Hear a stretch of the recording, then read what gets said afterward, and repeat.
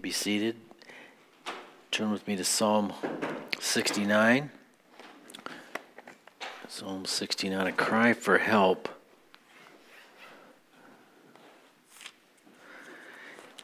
I think one of the most important things when you read the Old Testament, and in fact, any place in the Bible, look for Jesus. Lo, I have come, in the volume of the book it is written of me.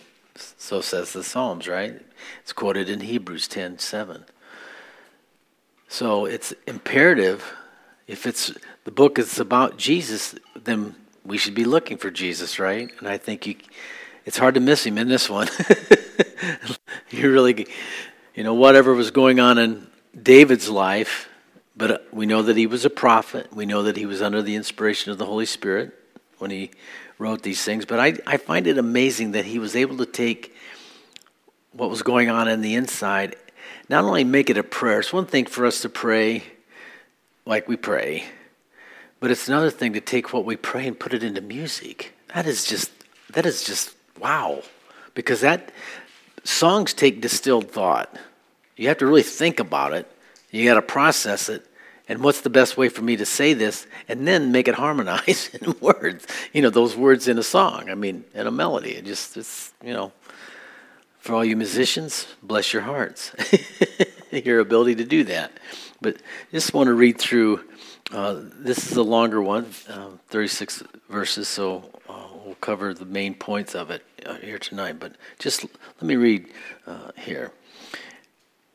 Save me, O God, for the waters have come up to my neck. I sink in deep mire, where there is no standing. I've come into deep waters where the floods overflow me. I am weary with my crying. My throat is dry. My eyes fail while I wait for my God. Those who hate me without cause are more than the hairs of my head. They are mighty who would destroy me, being my enemies wrongfully. And though I have stolen nothing, I still must restore it. Oh God, you know my foolishness. My sins are not hidden from you. Let not those who wait for you, O Lord God of hosts, be ashamed because of me. Let not those who seek you be confounded because of me, O God of Israel. Because for your sake I have borne reproach. Shame has covered my face. I become a stranger to my brothers and an alien to my mother's children. Because zeal for your house has eaten me up, and the reproaches of those who reproached you have fallen upon me. And when I wept, I chastened my soul with fasting, and that became my reproach. I also made sackcloth for my garment. I became a byword to them, those who sit in the gate and speak against me. I am a song of the drunkards. But as for me, my prayer is to you, O Lord, in the acceptable time. O God, in the multitude of your mercy, hear me in truth of your salvation. Deliver me out of the mire. Let me not sink. Let me be delivered from those who hate me and out of the deep waters. Let not the flood water overflow me, nor let the deep swallow me up.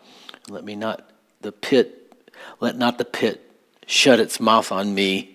Hear me, O Lord, for your loving kindness is good. Turn to me according to your multitude of your tender mercies, and do not hide your face from your servant, for I am in trouble. Hear me speedily. Draw near to my soul and redeem it.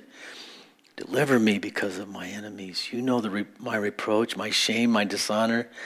My adversaries are all before you. Reproach has broken my heart. I am full of heaviness.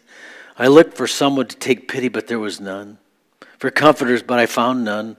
They also gave me gall for my food, and for my thirst they gave me vinegar to drink.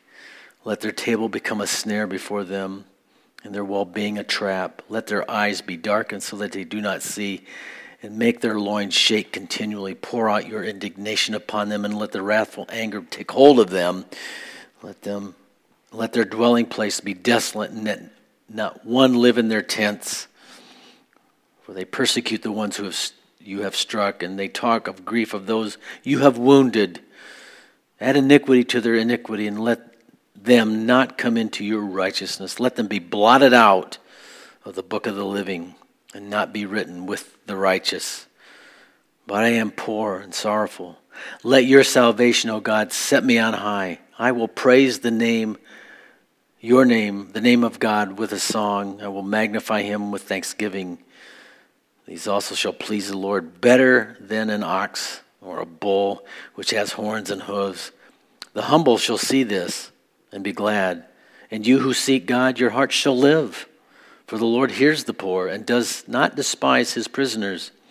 Let heaven and earth praise him, and the seas and everything that moves in them.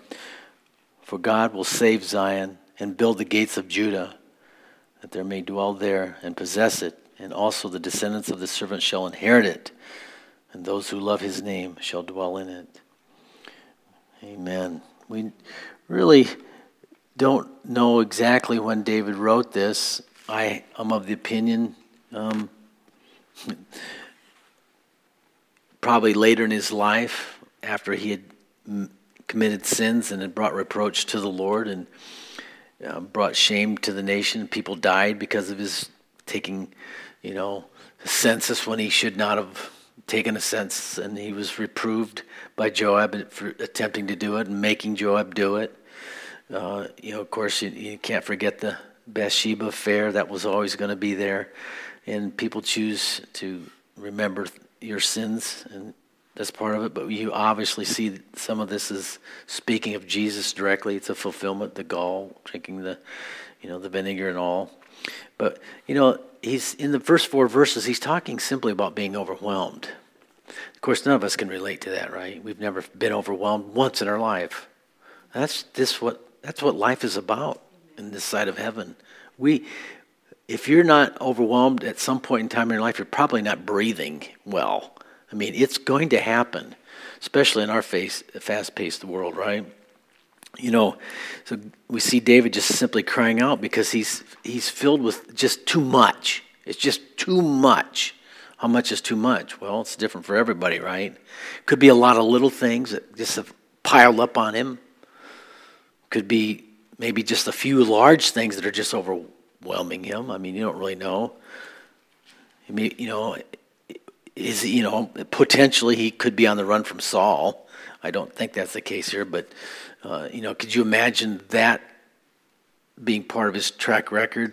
On the run like the marauders, they're raiders, they just live out and about and they steal from everywhere. Well, they're not doing that, but they're actually protecting people's property and raiding the Philistines. And, he had those situations where he come back and, Keilah got raided and he delivered them from the Philistines, and then they're ready to turn him over to somebody. I mean, he just had all kinds of hassles in his life. And then, of course, what happened towards the end with the betrayal of his son. I mean, he's carrying a lot. Maybe he's looking at his administration and thinking, man, who do I trust anymore? Now that people have kind of filtered through this, my sins and all, who knows? But let's go from David to think about Jesus for a moment. Now, one of the things that you notice about Jesus is I don't ever notice that he's in a hurry. Can you imagine Jesus running because he's got to get something done? It's just totally out of character, to me anyway, right? I don't see him running anywhere. He never appears to be in a hurry. He walks everywhere. Never got a speeding ticket because he's in a rush. He even sleeps on boat rides. I mean, this guy seems to be pretty chill most of the time, I would say. He is just simply, for 3.5 years, just going about his Father's business. How do we get overwhelmed? That's really, I probably shouldn't be the one talking about this, right? Taking too much on, or just, it comes whether you like it or not, because what we read this the other day, the Gospel of Luke, too much is given, much will be required, and too people do more will be asked of them. And this is what happens to faithful people. It's easy for them to get a lot more put on their plate than they want.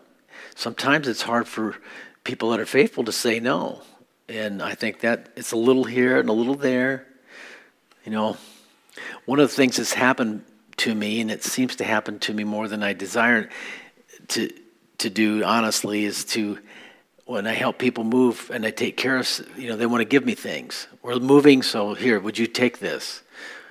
Well, some of them are older folks, and this just recently happened to a client that I had for a few years, and I just really liked the guy, so I sort of just cave. And he's 75. He's got too much on his plate, and he's got too much stuff, and so I'll take care of it. I'll get rid of it for you. But I've got my own stuff I'm trying to thin out. And when am I going to go to the dump or go down to the habitat and unload the stuff? It was kind of like that. It may not be junk, and like the stuff that he's getting rid of, he knows that the reason why he still has it is because there's some value to it, and somebody could surely, get some good use out of this yet. And it's, we who are pack rats have that problem. Like, well, but you have to learn how to thin it out, right? And so this is kind of what we do on a commitment level sometimes. People ask us for things. Time is one of those things, and that's okay. We do it, but if you continue to do it, pretty soon how is it that you're not resting? How is it that I'm no longer resting? Because now I'm doing more than I should be doing, and I've got to hurry because I've taken on a little bit more, and I've got to spend more effort, more time. So this is not an easy thing to sort out in our lives. When we're younger, we just suck it up and we just do it. But when we get older, we realize, you know what? I can't do this anymore, right? We really couldn't do it when we were younger, but we were not experienced enough in our life to realize we shouldn't be doing that. This is what we strive for, in a simple, condensed form, a balanced life. Jesus was just chill. To me, he went from place to place. When these people would come, hurry, my daughter's dying. Could you imagine that emotion just coming into the scene? I need you to come right now.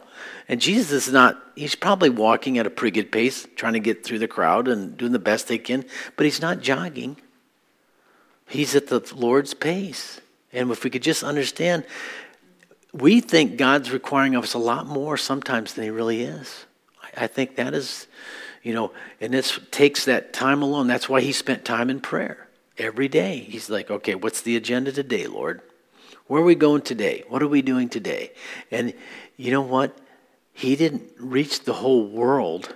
Not everybody in Israel was healed. Not everybody was saved, unfortunately. And he just took 12 motley crew members and taught them how to walk with God.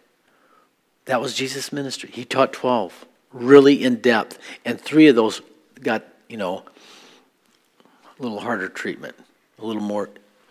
He was harder on those 3 for whatever reason. They learned more because there was their little tight-knit group there. He took them places that the others didn't go. Everybody has their calling in their place. But this is what David is describing: waters, deep waters, mires, overflow. Sometimes I think this would involve relationships. It's one thing to have a full schedule and be weighted down by the activity that doesn't really affect you emotionally, other than the fact that you just need to get this done. It doesn't talk back to you. It just irritates you because it's not done. But what can gravel you and irritate you and rub you the wrong way is if you've got a relationship that isn't as it should be. And I think that's the deep mires. I think that's the overflow. That's just more than a guy wants to bear. When these people are accusing him, blaming, hating him without cause. I mean, everybody wants to be loved, right? I don't really care what people think. Yes, you do. If you're honest with yourself, we do care about what people think, at least to some degree. And if someone hates us, well, dude, what did I ever do to you? Like the guy that, gives you the one-way signal at the stoplight for just being there. Really? I didn't cut you off. You didn't do anything to me. Why are you doing that to me? Are you just an angry person? Probably. Nobody wants to be like, of course that ruffles the guy's feathers, right?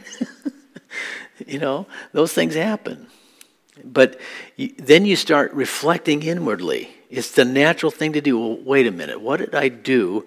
And so he goes on, verses 5 through 12, and he talks about his shame. Sin always brings shame. You start having this inward reflection, like, okay, what have I done for someone to not like me? What have I done to offend somebody? You do that inventory. And you just, at some point in time, you got to stop. You just can't do that. Confess our sin. Be honest with yourself. Look, I think I've got this. God sees. That's what he's saying there. You see and you know, and God still loves me. Here it is, Lord. And he says, hope in God. Everything, all these situations, being overwhelmed, crushed. You confess your sins. The shame is lifted. We're forgiven. And just trust God. Our hope is in him. There's no dishonor in that at all. So one of the things, I don't know how you pray through these kinds of things, but when it comes to living a balanced life, it's really easy to get off in the weeds here, there, and get hung up on stuff. We all have to fight that, to be disciplined, to stay the course. And that's how you pray. Lord, bring me into the zone where Jesus was seemed to be always in his zone. He never did anything outside the Father's will. As I hear, I do. Wow, that is an incredible statement to be made. I do the works of my Father. I mean, he stayed in the zone. God, bring me and keep me in the zone. Not to take on more than I'm supposed to. For me, it's learning how to say no. Or, here's the other thing. Getting some help. You ever thought about maybe you have all this to do in your life, and it's because they're probably all good things, but you probably need some help. This is why the body of Christ is so important. Not that you can dump all your troubles on people and load them down and get them overwhelmed, but we're here to help one another. We really are. God help us. Reproach is a hard thing that Jesus had to deal with, and it's mentioned here in these verses, verse 8, these broken relationship, and everybody piling on. It's just. I encourage you to just spend some time in the psalm, especially if you're overwhelmed. David experienced it. Jesus was probably at that point. How could you not be overwhelmed in Gethsemane? I mean, to the point where he's sweating blood. But that was the cup. So it's not sin to experience this. It can happen because it is the cup that you're supposed to drink. This was the cup that he had to drink. So we're not going to be kept from our hour.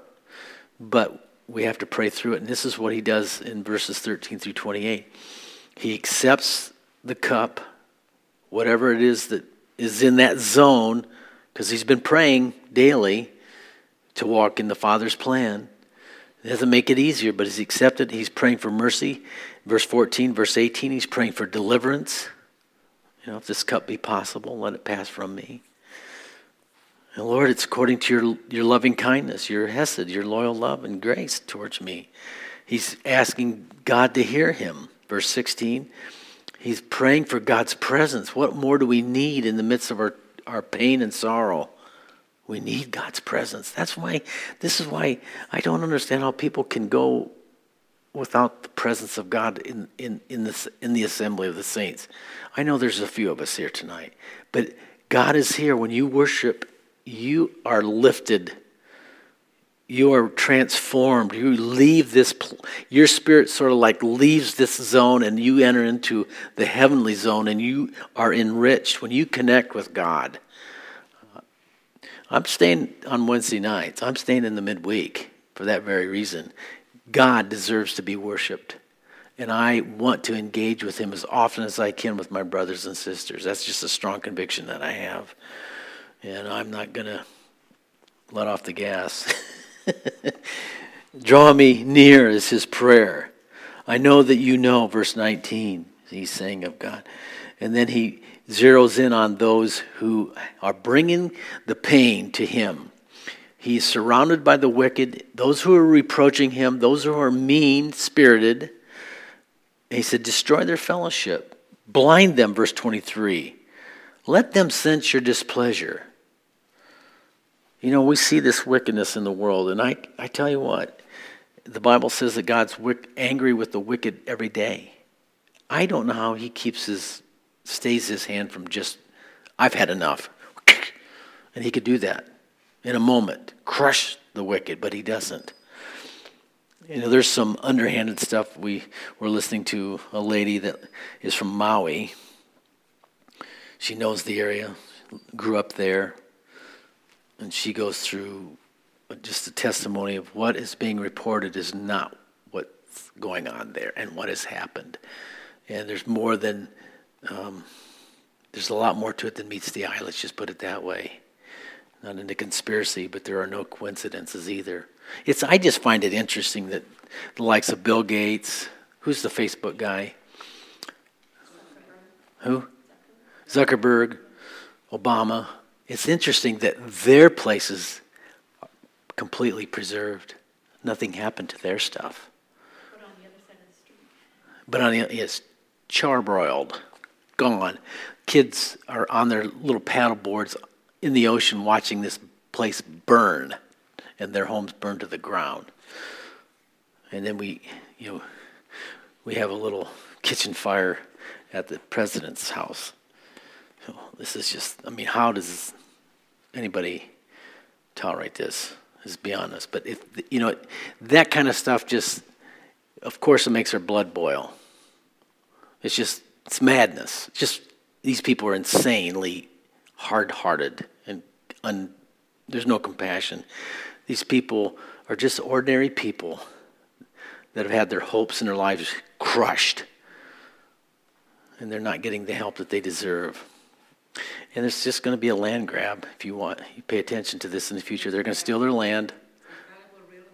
Yeah, they're going to. $700. The insurance companies are not going to rebuild their houses, and the prices of materials are going to, it's just going to be impossible for them to rebuild. They're going to have to sell their property, and guess who's there to? It's just a land grab. We've seen this play before, and I just,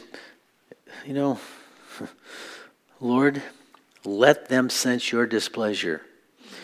God judge them, and hold nothing back. Let them reap 100-fold what they have sown. And that's kind of how I pray. I totally get David. I totally get breaking out the teeth of these people. I love the Old Testament for that. Sometimes I wish we would get a little more kinetic, but we can't, right? And this is off the beaten path a little bit. I hate to go on feelings, okay? I'm not trying to do that at all. But I think there's a strong sense that there's something ominous on the horizon. You cannot continue to just do this kind of stuff without some answer from heaven. It's like, I don't think the Lord's going to sit on his throne with his folded hands and watch all this continue to happen when the church and people that love him are crying out to him. He will move. And when God begins to move, see, this is what I think this is the right framework to see this. It's going to get really tough on the ungodly because judgment starts in the house of God, and we see that already happening. But he's going to judge the wicked for their sins. This is we should, as the church, should be focused on. This is a time for revival, because when it gets dark and there's traumatic things that happen, people turn to God. Most people come to God out of need. So this kind of living, this destroying of our foundation, is going to cause great need in the lives of many people. And that's why we have to be in the zone and stay in the zone, so we can be his vessels to bring the gospel and bring these people into the kingdom and help them understand the ways of God. So it's judgment for the wicked, but it's revival in a sense too. So you get a lot of emotions involved in this. Now, verses 29 through 36, as we finish this here, he's really describing sacrificial worship. Like, for some of us, and let's be honest, Wednesday night, you've worked all day, you're tired. You've been doing stuff all week. You're halfway through. It's hump day. You're halfway through the week, and you're already wasted, right? But let's just say that you're in your life, you've taken on too much, or you've had too much put on your plate. You're overwhelmed. You're deep in the mire. It's overflowing. You're drowning in whatever. You're in pain. You've got to. So you come to church. Let's be honest. There's sometimes we come to church, we have a poor state of mind, and sometimes our heart's not right where it should be. Right? That's pain. Verse 29 describes some of that. Well, you got to have the attitude of praise the Lord anyway, and that's really how you overcome it. You just forge through it and magnify the Lord. I don't care. God will take care of it. I just want to love you and forget about everything else. That's, in simple terms, what we do, right? And that's what he tells us to do in verse 32. Just seek the Lord. The humble shall see this, and you who seek God. That's what we do. And when we're overwhelmed, the most important thing for you and I to do is seek the Lord. Not run and hide in our closet, but seek God. Go to your closet, your prayer closet, get down on your knees and seek the face of God. Seek his presence. That's really what we're doing. We want his presence. And that only comes through humility. So you allow those circumstances that have brought you pain and sorrow to humble your heart and not get angry with God. Just, okay. And I'm probably in that season of my life right now. I've been building for 4 years. I'm kind of like shutting that down in my mind. It's like it's not, I'll get there whenever I get there. The Lord's blessed me enough to get my situation under control, and I'll take it as it comes. I don't care. I'm going to do what I have been called to do, and I know it's most important. And that's a good place to get through. You got to wrestle through some of this stuff when you're overwhelmed.